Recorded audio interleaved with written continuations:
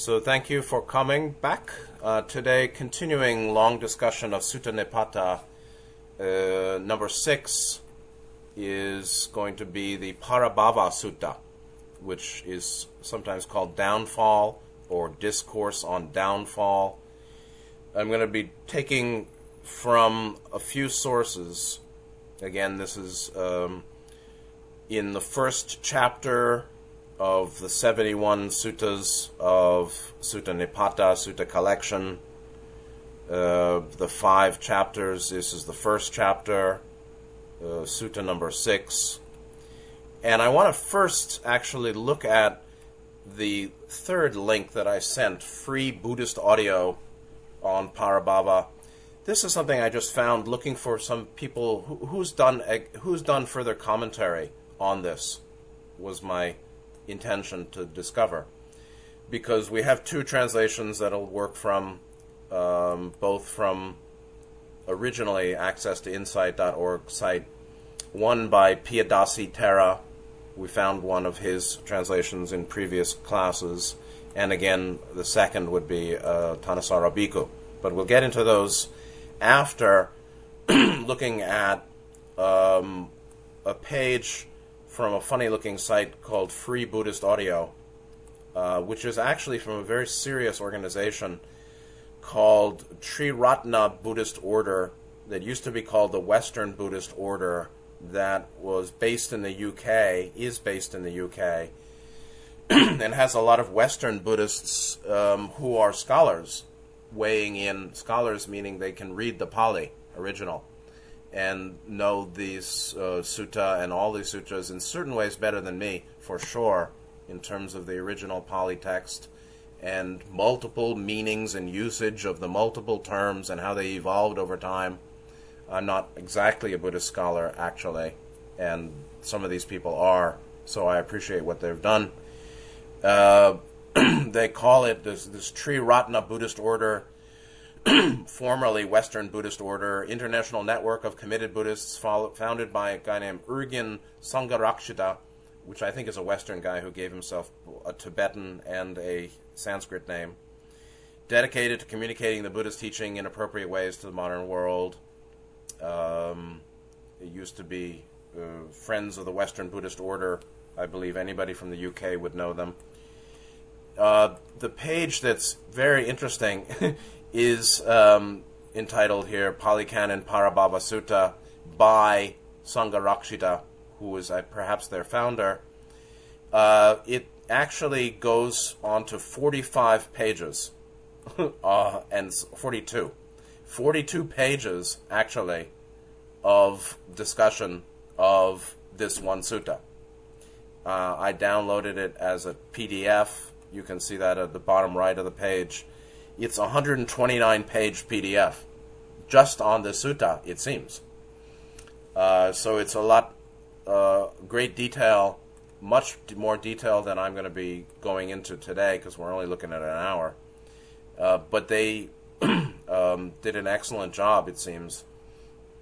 And what I would like to read is some of their introduction to it from the first page, the link I sent, which is the first couple of pages on PDF.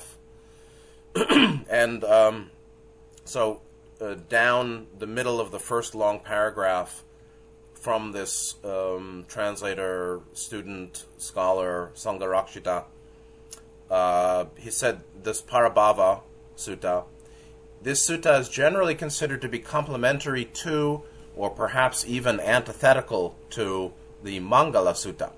Mangala means blessings, and that's a sutta that we're going to get to later. So it's called Mahamangala, or Great Blessing Sutta. So this is translated as downfall, but there are other translations of the word Parabhava. And so they say, you may remember Mangala Sutta is one of the best known of the shorter suttas of the Pali Canon. Mangala is usually translated as blessing or auspicious sign. And the characteristic of this sutta, the Mangala Sutta, is that it describes in a sort of cumulative manner an ascending series of blessings or auspicious signs, from very ordinary, humble, simple ones right up to quite advanced, even quite rarefied, quite spiritual, even quite transcendental blessings or auspicious signs that arise for the meditator, the practitioner, the person going deeper through the Eightfold Noble Path, or practice and study and self-development of, Shila, Samadhi, Prajna, right? The three foundations of morality, ethics, virtue, right speech, right action, right livelihood, particularly, then through Shila, Samadhi and Prajna, or meditation, concentration, and then Prajna, wisdom, discernment, and insight, vipassana, awakening, and that's where you get your quite rarefied transcendental blessings or signs of development. Going on, he said, so as you follow through this sutta, you find yourself, so to speak, going up and up the spiral, stage by stage, step by step. This is the Mangala, which is going up, and this Parabhava is going down. You go up a little bit with every single verse, and you end up in nirvana, or the state of enlightenment. The Parabhava Sutta is complementary or antithetical in the sense it represents the reverse process.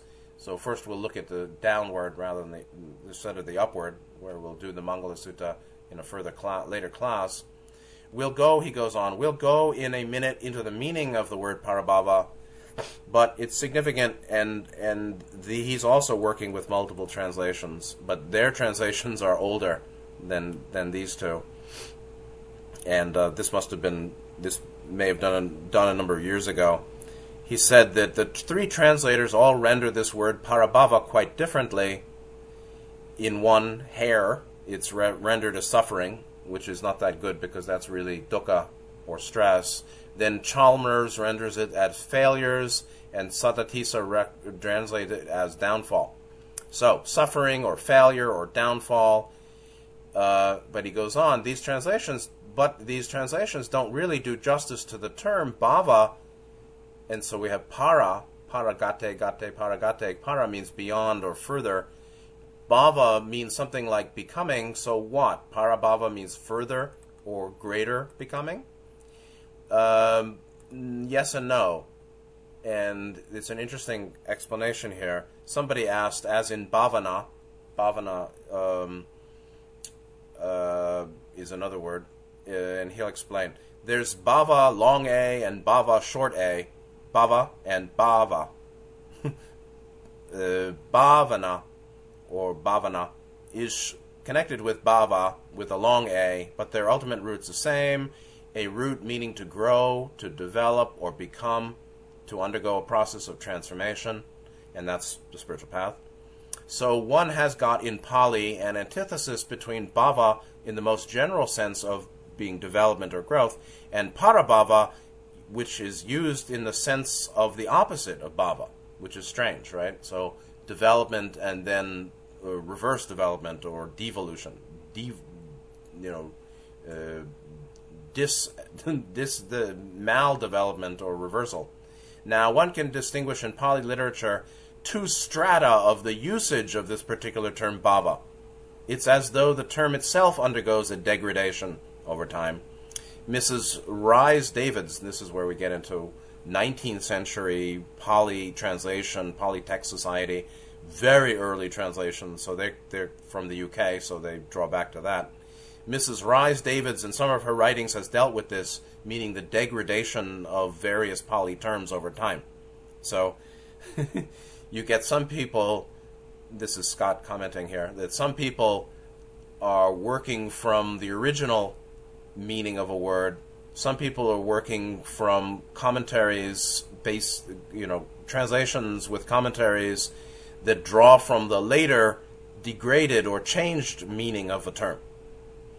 Bhava, he goes on, bhava originally seems to have simply meant growth or development, but inasmuch as existence itself is a growth and a development, it came to mean existence in a somewhat broader, even philosophical sense. Even existence is viewed negatively as tantamount to conditioned existence, samsara, so that the original and more positive connotation seems to have been lost, basically as growth and development, bhava, became a word that indicated existence, and then as existence was understood to be associated with the three marks, particularly dukkha and stress and reincarnation and difficulty, then it became seen in a negative way. So the original and more positive connotation seems to have been lost, not just connotation, but meaning. You'll find that we do get that, the original and more positive connotation in the sutta, as well as the opposite, which is, of course, parabhava. So in the sutta, you'll see some instance of bhava being positive and parabhava being negative, when actually parabhava, so what? By the time this sutta was written, which was a few hundred years after Gautama died, already the term bhava had negative connotation, or bhava remained positive as indicating existence or growth or development, and parabhava, para in this case didn't mean greater or beyond or further growth, further or development, or further or beyond or greater, but it meant some kind of reversal of existence, maybe. So anyway, they go on. So you've got bhava and parabhava, where bhava is representing growth, and parabhava representing the opposite of growth, or decline or deterioration. And now he's going through what the different translated words are. He said downfall isn't very good because it suggests change of place. But that's not necessary, actually, because it can mean an internal downfall. It doesn't suggest a counter process of decline or involution to the process of growth or development or evolution, in his view. So perhaps one could say that evolution and involution are pretty faithful translations, maybe. So you see, everybody has different views of what words mean. He thinks downfall isn't good because it suggests a change of place, meaning going from this higher place to a lower place. Personally, for me, Scott, it doesn't suggest that at all. To me, downfall is focused on the internal, and it's the deterioration of mind or personal conditions or one's continued development suffering. In any way, he says, it is the reverse process, the counter process. The spiral down is distinct from the spiral up. Parabhava is essentially that, and I'd agree. So in the background of the sutta, as in the background to the thought of the sutta, you have this sort of concept of a spiraling up and a spiraling down, and that's critical. But by studying the spiraling down, which is what the focus of the sutta is, you can also get some indirect insight into the process of spiraling up. Because the things which cause you to spiral downwards will, properly understood and overcome or surpassed, become, as it were, a means of spiraling upwards. And so that's what we'll see as we get into the sutta, that the 12 items or considerations that Gautama states are causes of downfall or deterioration or devolution or ruin or degeneration or disorder for a soul. Counteracting those 12, one goes back to continued upward spiraling light. And the upward and the downward, this is my commentary, can also be understood as expanding consciousness beyond the lower three chakras, the lower triad, 1, 2, 3, or having consciousness trapped in the lower three. So there is an upward and a downward literal dynamic to soul evolution, being the difference between consciousness that's trapped in lower triad blockage versus consciousness that, in association with upward spiraling light or intelligent energy and clearance of lower triad blockage, can include those three and subsume them into a more balanced 7 chakra development and range of awareness and function. So expanding the range of function and awareness beyond the lower triad, beyond the lower, to include the lower and include the higher, or to be based in the higher inclusive of the lower. And people have their own problems with that understanding, thinking, you mean lower is bad and upper and higher is good? Some people go that, and they go to spiritual bypass. Other people say, throw the whole thing out. You can't say this is higher and this is lower. Well, the crown chakra vertically is higher than the base chakra. Yes, really. And the higher development is inclusive of the lower, not exclusive. And so that's another sticking point that people can unstick and realize that higher development is not exclusive rejecting of the lower. It's clearing of traps and blockages, or consciousness trapped by blockage in the lower, which is basically particularly the lower of attachment to body process or sensual desire, first chakra related survival, deep levels fear and existential insecurity even. Second chakra blockages associated with sense of self and emotionalism and distortions of self-image. Third chakra blockage associated with wrong view, I would say, and distorted relationality, distorted relationship, getting into trouble, making trouble, having trouble, experiencing conflict repeatedly in relationship, not knowing how to make good relationship, not being able to make good relationship, making bad relationship everywhere or finding bad relationship everywhere, and having either attachment or devalued perspectives on social life, overvaluing and undervaluing social life, meaning relationship and human society. Well, that's very heavy stuff. So the downfall is being stuck in those three arenas: physical, emotional, mental, personal, body, mind, human, physical, human, emotional, mental, social, interpersonal, the realm of the ego and other egos, first, second, third chakra conditions, or the realm of consciousness. Stuck down there is a downfall, or the downfall leads to being stuck down there and being unable to recognize the greater happiness and freedom and greater function and expansion of the higher, inclusive of cleared lower. So anyway, he goes on. So to understand how you evolve and how you involve, how you develop and how you deteriorate, so he's using involve in the sense of involution or devolve. It's really evolve and devolve. How you evolve and how you devolve, comma, how you develop and how you deteriorate, these are different aspects of one and the same process, one and the same thing, one and the same insight, which is very important, very insightful point in itself. So when you're studying Parabhava and the factors of Parabhava, meaning in the 12, I think here that Gautama indicated, these factors of deterioration, you're at the same time indirectly studying factors of growth and progress. There's no need to emphasize the negative aspect exclusively, though it can be very salutary as a warning because it shows you how you will decline if you don't develop.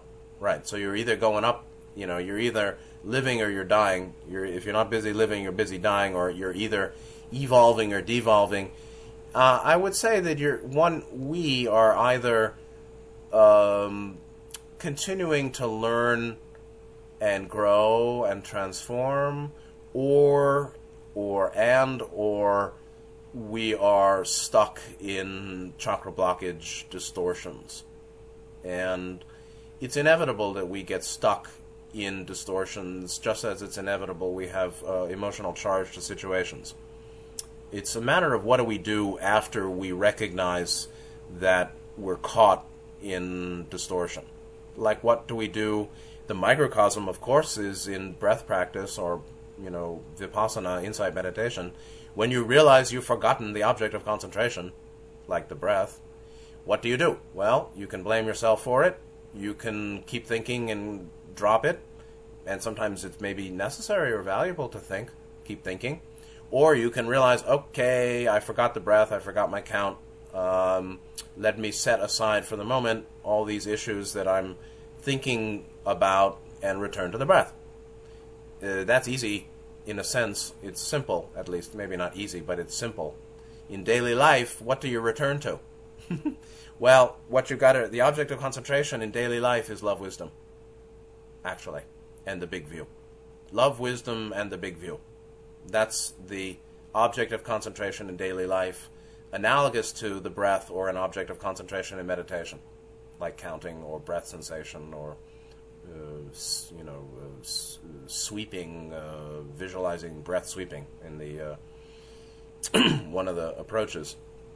So the object of concentration, or what to return to in daily life, is actually love and understanding and acceptance and wisdom, discernment, finding truth, finding what's realistic. Where am I seeing clearly? Where am I mistaken? The first is the truth of what am I thinking? What the hell's going on here?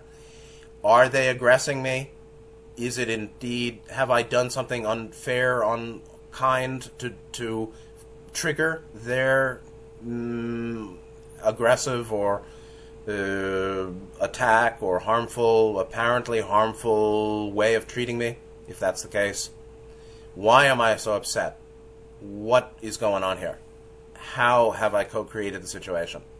And then eventually forgiveness of self and other, if possible, and right action, right response, which generally requires wisdom.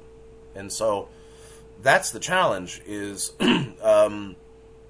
understanding the object of concentration in daily life being what we return to after we recognize that we're caught in distortion or blockage or emotional charge or wrong view or conflict or trouble or pain or some distress or confusion. What we return to is quite subtle.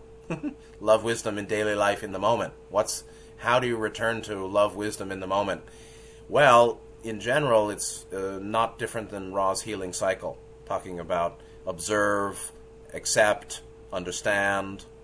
They talked about forgiveness, and determine a better way forward. They didn't fill it all in at the end, I think, because the higher portions are find truth, the truth of what's happening here, which is understanding, but it's a wisdom-based understanding, meaning it's separate from the emotional charge. It's not an emotional process to figure out. It's actually cool and reason-based and logical and analytical and intuitive. But it's seeking, it's focusing the light of attention on the matter to see below the surface to the causal and the nature of what's really happening here, not simply how I'm feeling. And that's discovering particularly what's happening here. Am I at fault? Am I being treated unfairly in a case of interpersonal conflict? Have I co-created it or not? In a case of confusion, what is the answer? What could it be? Searching to understand what is confusing to me and upsetting. Or being careful not to speak sometimes. Or realizing we need restraint, to avoid wrong speech, wrong action. Or we need to not be restrained and we need to act now. The situation demands urgency and immediate response. These are all very fine points that come out of love wisdom. So anyway, he said, there's no need to emphasize the negative aspect exclusively, though it can be very salutary as a warning, because it shows you how you will decline if you don't develop. It does this step by step, just as the Mangala Sutta does in terms of ascension. It traces a process of, it's a contradiction to say progressive deterioration. So this must have been a lecture he gave. But he's right, it's a process of progressive deterioration. But you know what I mean, a process of ever-increasing deterioration. Well, he's right, progressive deterioration. Which, as I've said, indirectly can remind you of the counter-process of development becoming in a more positive original sense, meaning positive growth rather than devolution or increasing disorder. And so I think that's all I will say for now. Down the line, in that 129-page PDF, on page 6, which I'll get into later, he and his audience struggle through how to handle the context, which is that a deva, a higher dimensional entity, a female higher dimensional entity, is the petitioner asking Gautama for guidance here. And his, hyper-rational, highly intelligent UK co-religionists or audience had a real hard time with the idea that it was a female deva appearing in the Jetavana Grove in 2 a.m. in the morning, as was the time for devas to ask questions, and that could this really be literal? We wanderers, or we who have some certainty, I would hope, in the reality of multidimensionality and higher dimensional beings and life, don't have a problem with this, but a lot of spiritual people and a lot of Buddhists today have a problem with the implicit cosmology here, multidimensionality, and higher dimensional beings that are essentially formless and invisible to our physical sight, appearing and coming and going and interacting with humans. Interestingly, a lot of rational, logical, intelligent, intellectual, highly educated Buddhists have a problem with that. Anyway, let's start with, I'll read it through. Actually, what I'd like to do is I'll read, go back and forth between Piyadasi Thera's translation and Thanissaro Bhikkhu's translation. And by the end of that, you'll get it in spades. So from Piyadasi, the beginning, Parabhava Sutta, discourse on downfall or Parabhava, devolution or deterioration. Thus have I heard. On one occasion, the Blessed One, Gautama, was living near Savatthi at Jetavana at Anathapindika's monastery. Now when the night was far advanced, a certain deity, whose surpassing radiance illuminated the whole of the Jetavana, which is a grove, came to the presence of the Blessed One, respectfully saluted him, and stood beside him. Standing thus, he, which is wrong, it's she, addressed the Blessed One in verse. While Thanissaro goes, I have heard that at one time the Blessed One was staying near Savatthi in Jeta's grove, Anathapindika's monastery. Then a certain deva, in the far extreme of the night, her extreme radiance lighting up the entirety of Jeta's grove, went to the Blessed One. On arrival, having bowed down to him, she stood to one side. As she was standing there, she addressed him with a verse. It's interesting how, you see, reading old texts is a instruction on translators and translation in general, and bias and relative levels of commitment to original teaching. There was no reason for Piyadasi to go to he when it was actually a she, but for some reason he didn't like that. Let's go on with the Thanissaro translation. So, as she was standing there, she addressed Gautama him with a verse. About the man in decline, we ask Gautama, having come to question the Blessed One, what is the way leading to decline? What's Parabhava? The Buddha. Easily known is the one of good prospects, easily known the one in decline. The one of good prospects loves the Dhamma, the one in decline detests it. The Deva replies, we know indeed that is so. That's the first one in decline. May the Blessed One tell the second what is the way leading to decline. And so, in each case, the Deva will ask Gautama for the next example of a one in decline, a one person suffering parabhava, devolutionary deterioration, or getting stuck in the lower triad, and possibly even setting themselves up for rebirth in a hell realm or a hungry ghost, a stint with the hungry ghosts. So rather than read every single reply of the Deva, I'm going to read Gautama's replies mainly. So she says, we know it's so, that's the first. Tell me about the second one that falls to Parabhava. The Gautama goes on, the wicked are dear to him, the good he doesn't hold dear. He approves of the ideas of the wicked. This or that is the way leading to decline. Then, what is the way leading to decline? Tell the third. The Buddha says, prone to sleep, prone to company, the man with no initiative, lazy and known for his anger, that's the way leading to decline. She goes on, may the Blessed One tell the fourth. Gautama says, though capable, one doesn't support one's mother or father. Old, their youth over and done, that is the way leading to decline. Please tell the fifth. Gautama replies, whoever deceives with a lie, a Brahmin, a contemplative, or other mendicant, that is the way leading to decline. What is the sixth? The man of great wealth, with gold and food, enjoys his luxuries alone. That is the way leading to decline. Please tell the seventh. Gautama says, the man proud of his birth, proud of his wealth, proud of his clan, despises his own relatives. That is the way leading to decline. What is, may the Blessed One tell the eighth. The man debauched with women, debauched in drink, debauched in gambling, squanders his earnings. That is the way leading to decline.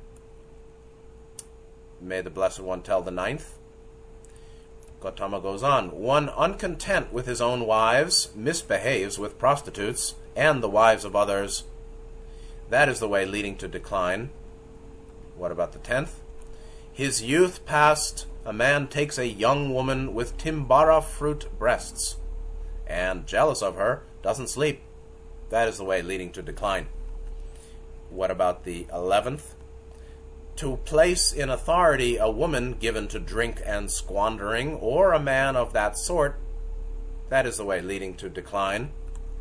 And then finally the 12th, Gautama says, one of meager means, but great craving, born into a noble family, who aspires to kingship, that is the way leading to decline. And then the concluding verse, contemplating these ones in decline in the world, the wise one, consummate in noble view, heads to a world auspicious. Oh, and so it's inauspicious or leads to downfall because it leads to the three lower realms. The three lower realms being hungry ghost, Petta, or hell realms, or lower zones, as Spiritism would say, which is Nirayas, the Nirayas, also called Gehenna in Judaism. And the third is the animal realm, or what we would call second density. And so, by not acting suchly, these 12 behaviors or ways of living that lead to downfall, acting oppositely, conversely, one may head to an auspicious world. And so Buddhism is critically focused on securing a higher or better rebirth. And so it's very forward-looking. FLIR, forward-looking infrared, or ultraviolet, really. FLUV, forward-looking ultraviolet, is a way of understanding Gautama's teaching. Why? Because you're going to die, we're going to die, and we're going to be reborn somewhere or continue somewhere. It's pretty important to know about it and prepare for it, particularly, basically, by morality, by noble view, by right view. And so right view is number one in the Noble Eightfold Path, in some renderings of the 8 aspects. While we can say that Shila goes to Samadhi, goes to Prajna, Shila being particularly right action, right speech, right livelihood, the 3 of those rights of the 8. So the Noble Eightfold Path is 8 rights, 8 samas. And if we understand the path as Sila Samadhi Prajna, then first comes morality or ethics or virtue or right speech, right action, right livelihood. But as we saw in the puredhamma.net teachings, actually before one can even have a natural commitment, not forced, but particularly a natural embrace of morality, virtue, ethics, or harmlessness, ahimsa, one must have right view, or a view that values that, a view of life that values virtue because it's known to be good for self.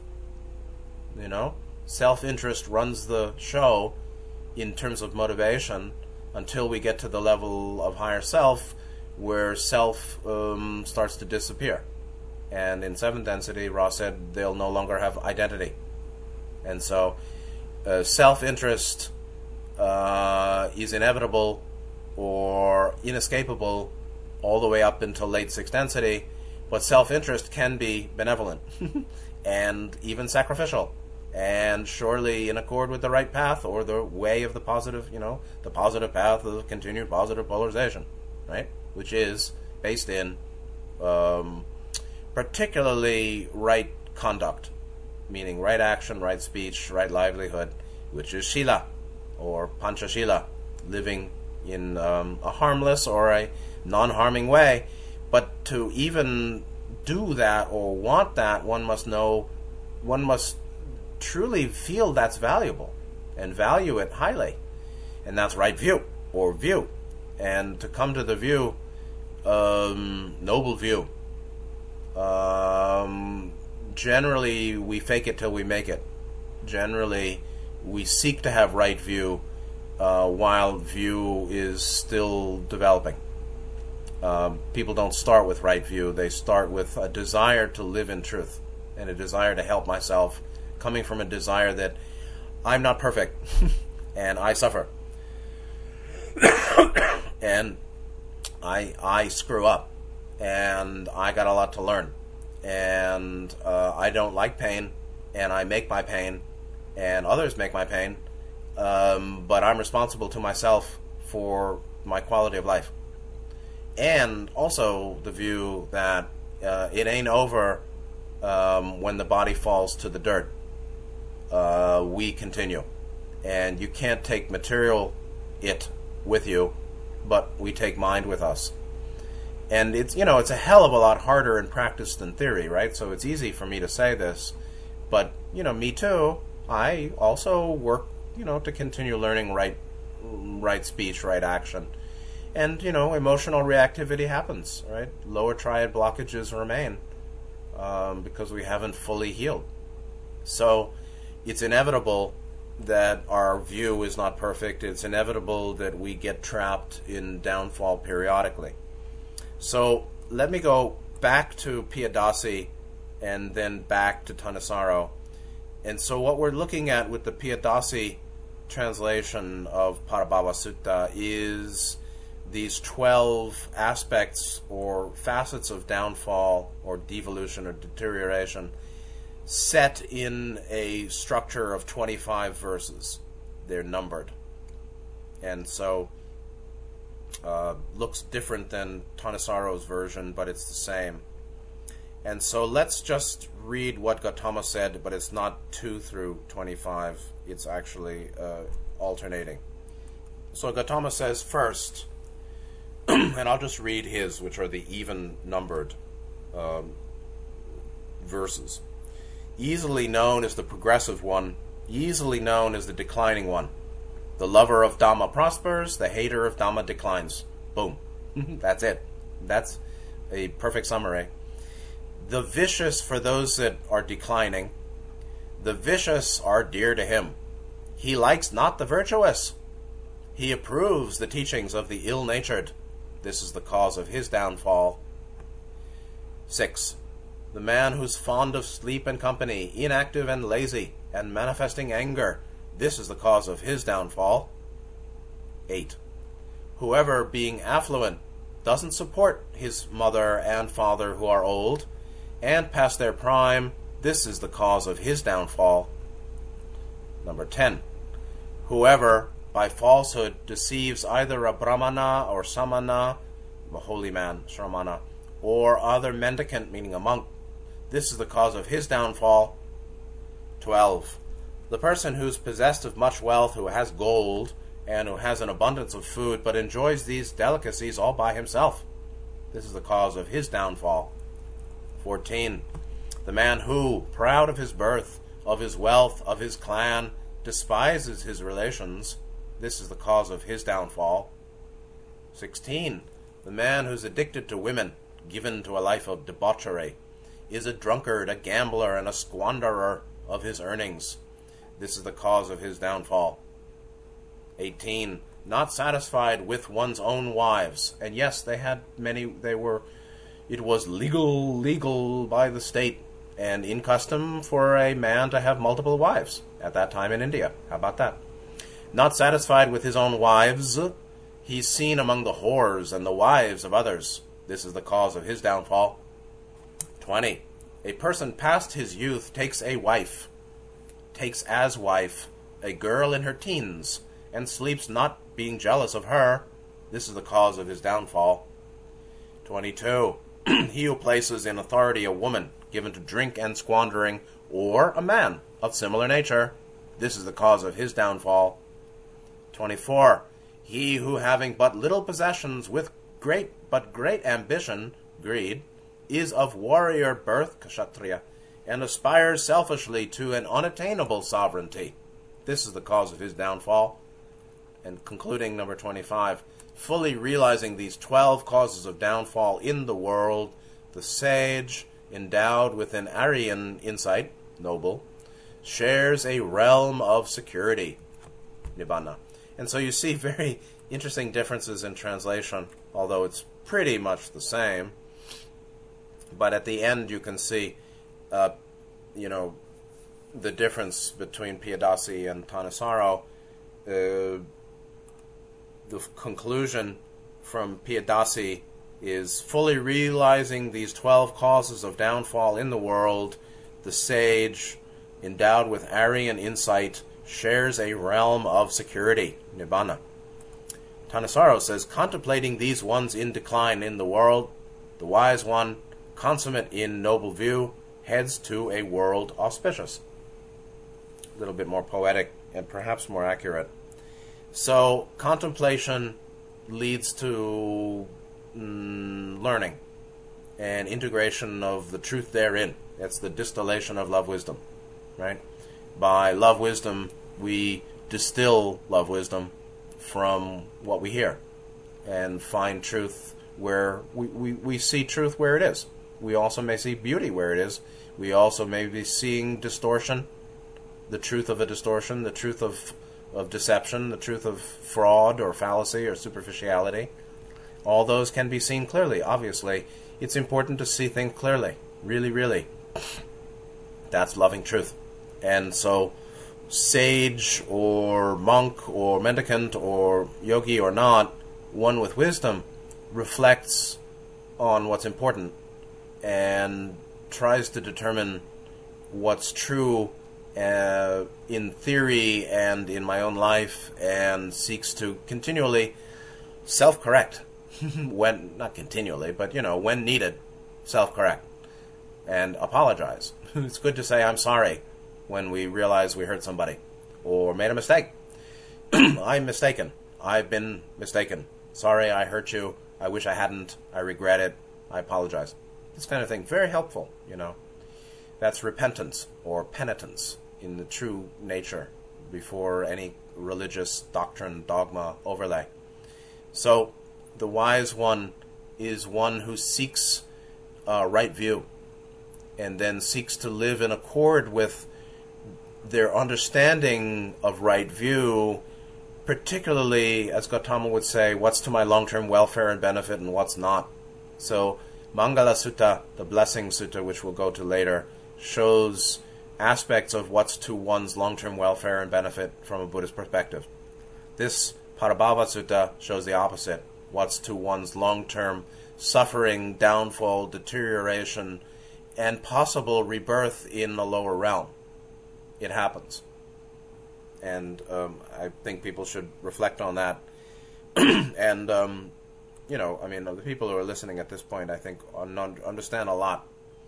So even Rick Wiles now comes to understand that it's better to have several hundred people who really appreciate the truths that we appreciate, rather than gazillions who are wrangling and can't understand, perhaps. A small company or platoon is better than a huge division of conflict in general. So I appreciate that people are listening who value this. So that's critical. So what about this man in decline? What about the 12? Well, the first, the wicked are, from Tanasaro's translation, wicked are dear to him, the good he doesn't hold, this is actually the second, the good he doesn't hold dear. He approves of the ideas of the wicked. The wicked. This is actually very subtle. So in the first case, turning back to number 1 rather than number 2. The one who loves Dhamma prospers, the one who hates Dhamma declines. Boom. Now, lots of religions say that. Ours is the best. If you love us, you go to heaven. If you hate us, you go to hell. Okay, sounds like that, right? Well, you might think it does, or it seems to, yes. But actually, Buddha's not saying, think of me as a god. He's really saying, think on what helps you. Think on the reality of your condition. Think on what helps. Think on what harms. Boom. Think on the reality of your daily life. Think on how you feel and how you are and how you're doing. And consider and ponder what's helpful and what's harmful. What's helpful and harmful to you. What's helpful and harmful to other. And consider that perhaps what's helpful to you is helpful to other, and what's harmful to you or harmful to other is harmful to you. So helping other is helping me is helping other, harming me is harming you is harming me. Something like that. Ponder and think on what is true and important. Not just true, but true and important. And think on your fate, or your future, or the future, or your long-term condition. And so Gautama or Buddha Dhamma is all about that, all about deep reflection on the current condition, like the First Noble Truth, and the second, the dukkha and the cause of dukkha, and a formulation of, the Buddhist formulation of the goal of human life, which is the purpose of existence, which is complete and perfect enlightenment, or awakening, or nirvana, or the end of reincarnation and suffering and confusion. What else? And for one who believes in reincarnation and soul, or we are more than my body, whether it's soul or no soul, self or no self, whatever we is, this continues beyond the body. Then the question is, what's it all about? Well, ultimately it's about perfection of what one is, and reunion with the source, whether it's God or Logos, or eighth density, or intelligent infinity. What else? And so the one who loves truth, critical truth, evolutionary truth prospers, and the one who hates it doesn't. And we can see what's happening in the world today. The vicious are dear to him. So other aspects of those that downfall, particularly, not only are they do they draw close to other people who do harm like themselves, they approve the teachings of the ill-natured. They approve the ideas of the wicked. This is a very subtle thing. The ideas of revolution, the ideas of tricky deception to take power and gain dominance and supremacy, that they like. Tricky they like. Oh, I got over on them. I labeled my spam email Dorothy Parker, so it'll get through the spam filter, and you'll possibly click the link, and I'll make 0.00001 penny. on the click. What a great way to live my life, isn't it? That's what's happening with the spam filter every day. So there's a lot of folly in this world, and we should be careful. And the fool is the one who approves of the teachings of the fool, or approves of the teachings of foolishness. So we should be careful. But you can know a person by the teachings they approve. This is a very subtle point. You can know a person, you can know a mind by a face. You can know some aspects of the mind and the purpose of the evolution of the incarnation by the body, conditions of the body. You can know, therefore, the mind and the soul to some degree by the face and the body. Likewise, you can know the soul and their level partly by that which they draw near to, that to which they draw near, meaning the teachings or views that they hold. Meanwhile, if you would determine that, they follow silly Sedona Journal of Emergence channelings, dear ones, my dear ones, you're so lovely, lovely, what are you going to say? I think that's a lower level than the raw material. They're going to say, how dare you? There's no higher and lower, all is one and all is happy joy, or something like that. Or, what are you talking about? You're wrong. So, in many cases we can know, but we can't, or we ought not to try to persuade. In general, much of this process of our learning requires a continual, I would say, redevelopment of acceptance of others' views being divergent and incompatible, or their non-agreement, their disinterest in our views. That's a really important matter. But there are those that are angry, and there are those that approve of teachings of those that are angry, and that causes further downfall. The next, fond of sleep and company, fond of company, right? Too much attached to being with people, right? So it's been normalized, called extroversion. Well, prone to company, fond of sleep and company, number 6, which was the third aspect or cause of downfall. It is problematic to be over-invested in surrounding oneself with people all the time, right? People who go to the bar to drink when they could drink at home, or stay at home, or look at their pain at home rather than go to the bar and drink it away temporarily. There is a real problem with over-attachment to humanity and relationship and sociality, I'd say. It's interesting that that's put together with sleep and demotivation. You could do some interesting reflection on the connections between sleep or laziness, demotivation or lacking motivation, and prone to company or fond of company.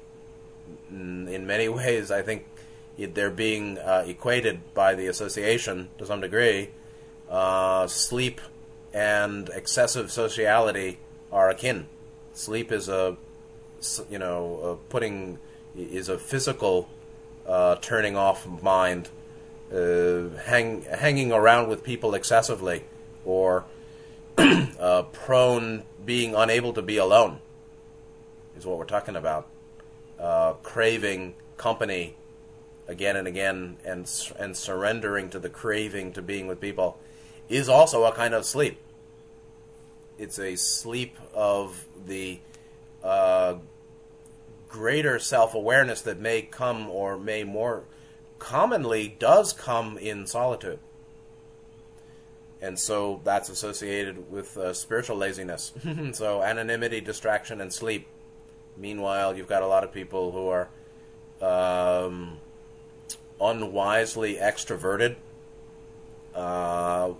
and spiritually asleep.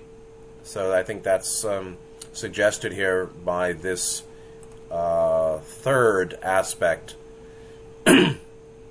of decline, and that may be associated with anger, which is an interesting point too. And so aversion to solitude, craving and clinging to company and sociality is a spiritually demotivated condition, and may well be associated with retention of unhealed anger. How about the fourth? Though capable, from Thanissaro, though capable, one doesn't support mother or father when they're old. And in Buddhism, it's considered really important to take care of your parents.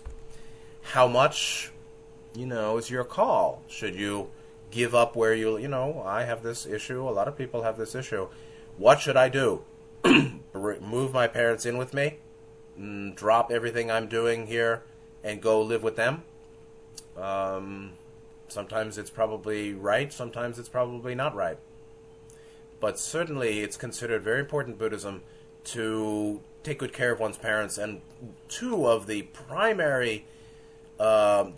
most karmically deleterious or grievous consequence activities are matricide, patricide. Killing your mother, killing your father are considered right near the top of karmic transgressions. So hating one's parents is a problem. And if you're looking for a romantic partner, boys and girls, one sign is find someone who doesn't hate their mother and father, and be careful of anyone who hates. It's not the same as having conflict with, but actively hates or seems to be attached to hate to parents. That person has much wounding not yet healed, I think. And it's, it happens, sure, it happens. But it needs to be healed. It's very important, actually, to heal hatred of parents. Even when the parents are two louses. So that doesn't mean we have to hate them. We can know, he and she are louses, and I chose to be born to them.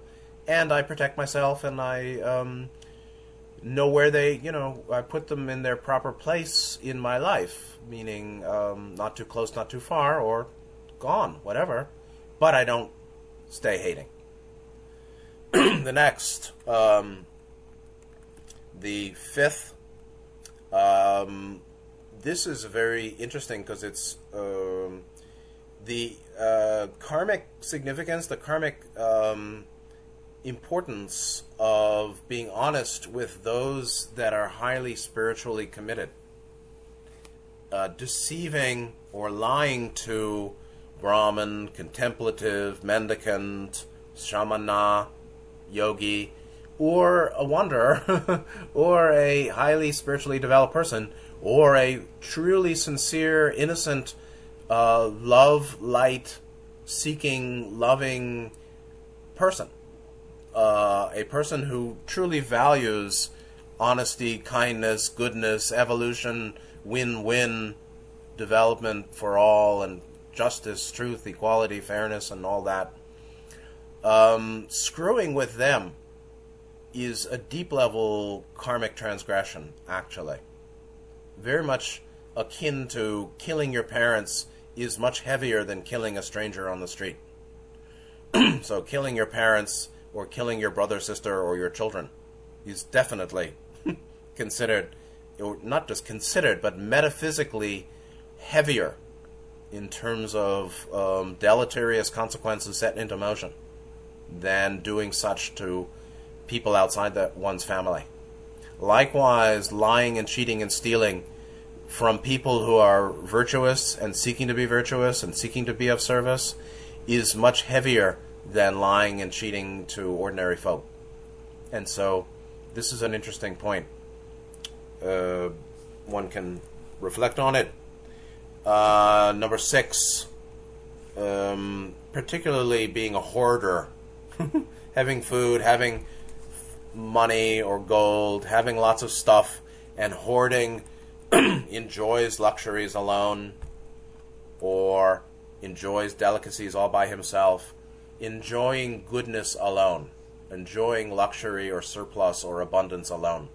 This is again a recommendation to dana or generosity or right giving, wise generosity, not unwise generosity.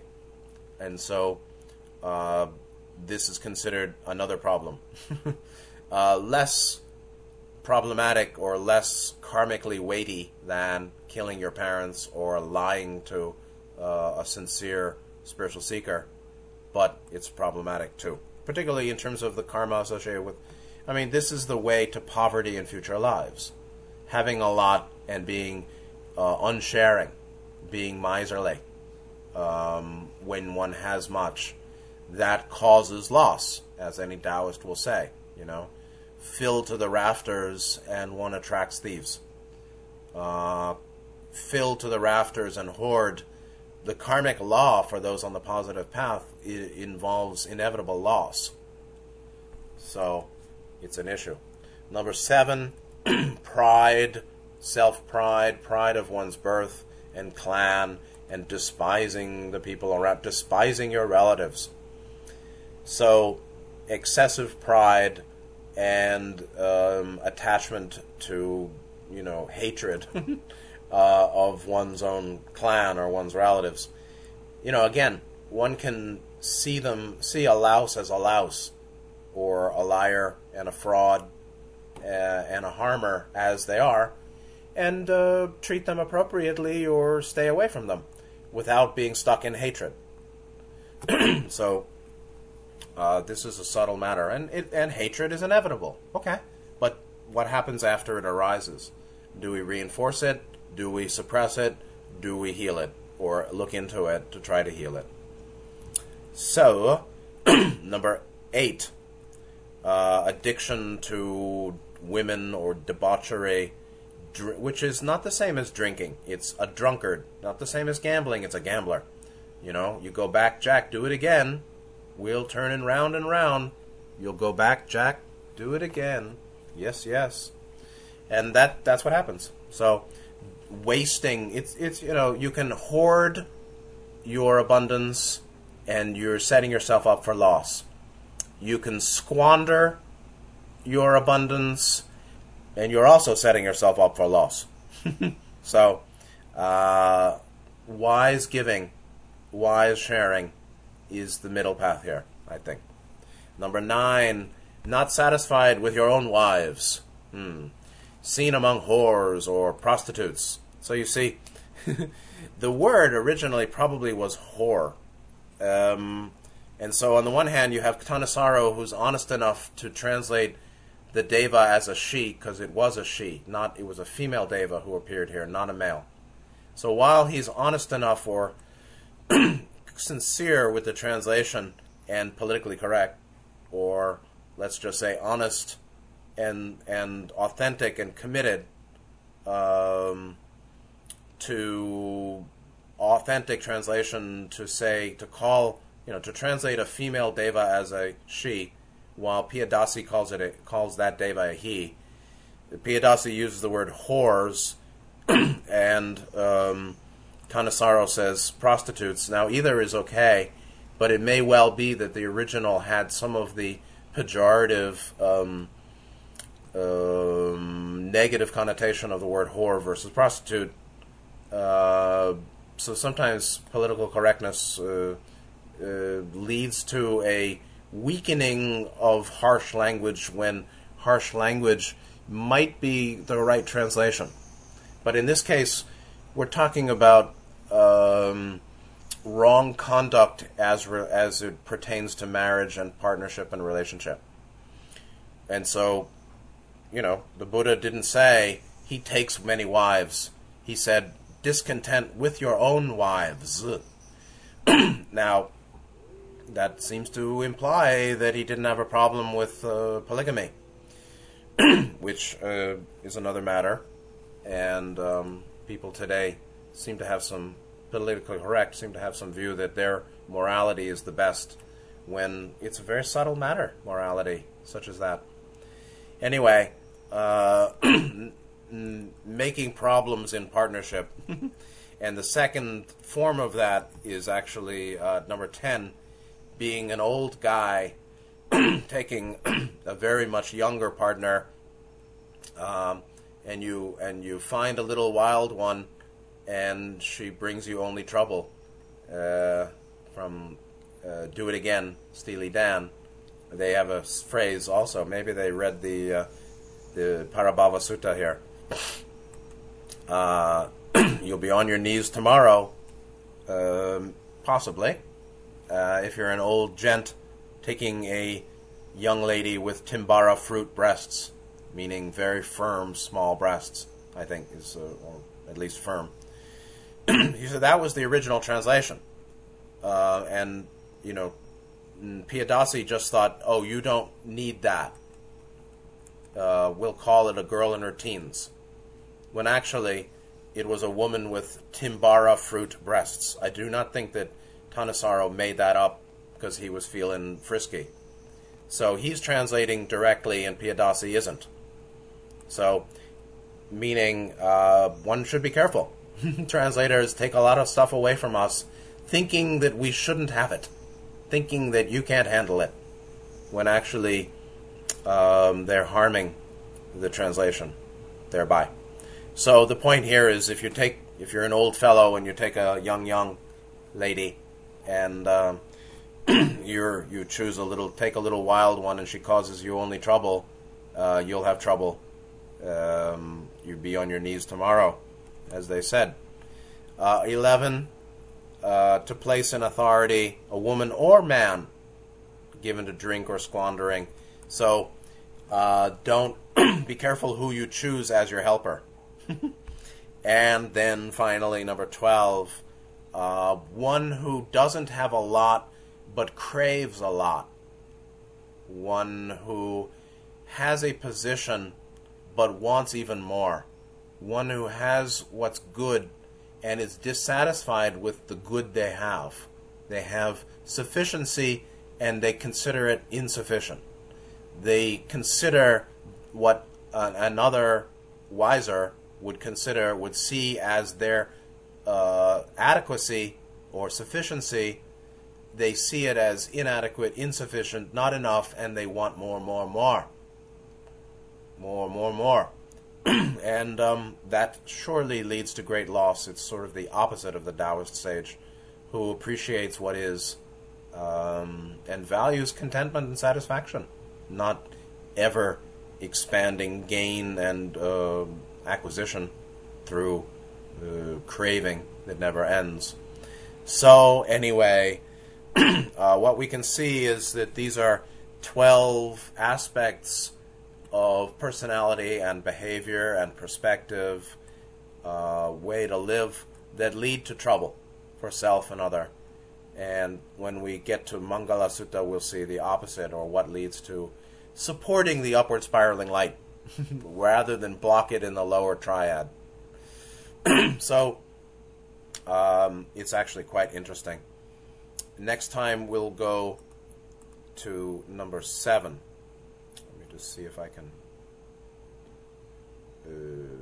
find you that immediately. So the 7th sutta is Vasala, Discourse on Outcasts. Gautama explaining to a Brahmin what qualities really make one worthy of being branded an outcast. And so again, much of Buddhist teaching, Buddha Dhamma, is a metaphysical, spiritual reformulation of what had been, what had become sort of ossified, like a bone, in terms of Hindu Vedantic doctrine, teaching, practice. Doctrine and practice, right? The teachings and the praxis of Hinduism at that time, 2,500 years ago, 2,500 years in our past in India. Much of Hindu teaching and praxis had even at that time become rigidified, ossified, dogmatic and deficient, I would think Gautama would say. And so this is a reformulation of what most people at that time took for granted and assumed in accord with the teachings of the day to be absolute truth. In a very similar way as Yeshua provided a reformulation of the Jewish or Hebrew religion and practice of the time. Just the same. Gautama, as world teacher for the East, reformed the existing doctrine, reinterpreted the existing doctrine and praxis of Hinduism in just the same way as Yeshua, teacher of the West, addressed what he considered mistaken doctrine, dogma, and praxis, practice, behavior, morality, conduct of the prevailing Hebrew religion of the day. Very interesting. While Hebrew and Vedantic Brahmanical Hindu were originally extremely in line with the Logos. Over the centuries, things had devolved. And thus arrives Gautama or Yeshua as reformers, as reinterpreters, providing a detox and a reform and an update of the ancient teachings of the East and the West for the last phase of human evolution in the 3D cycle. So, with that perspective, I bid you adieu, and thank you for being here. I hope you're well. Take good care of yourselves. See you next time, and good night.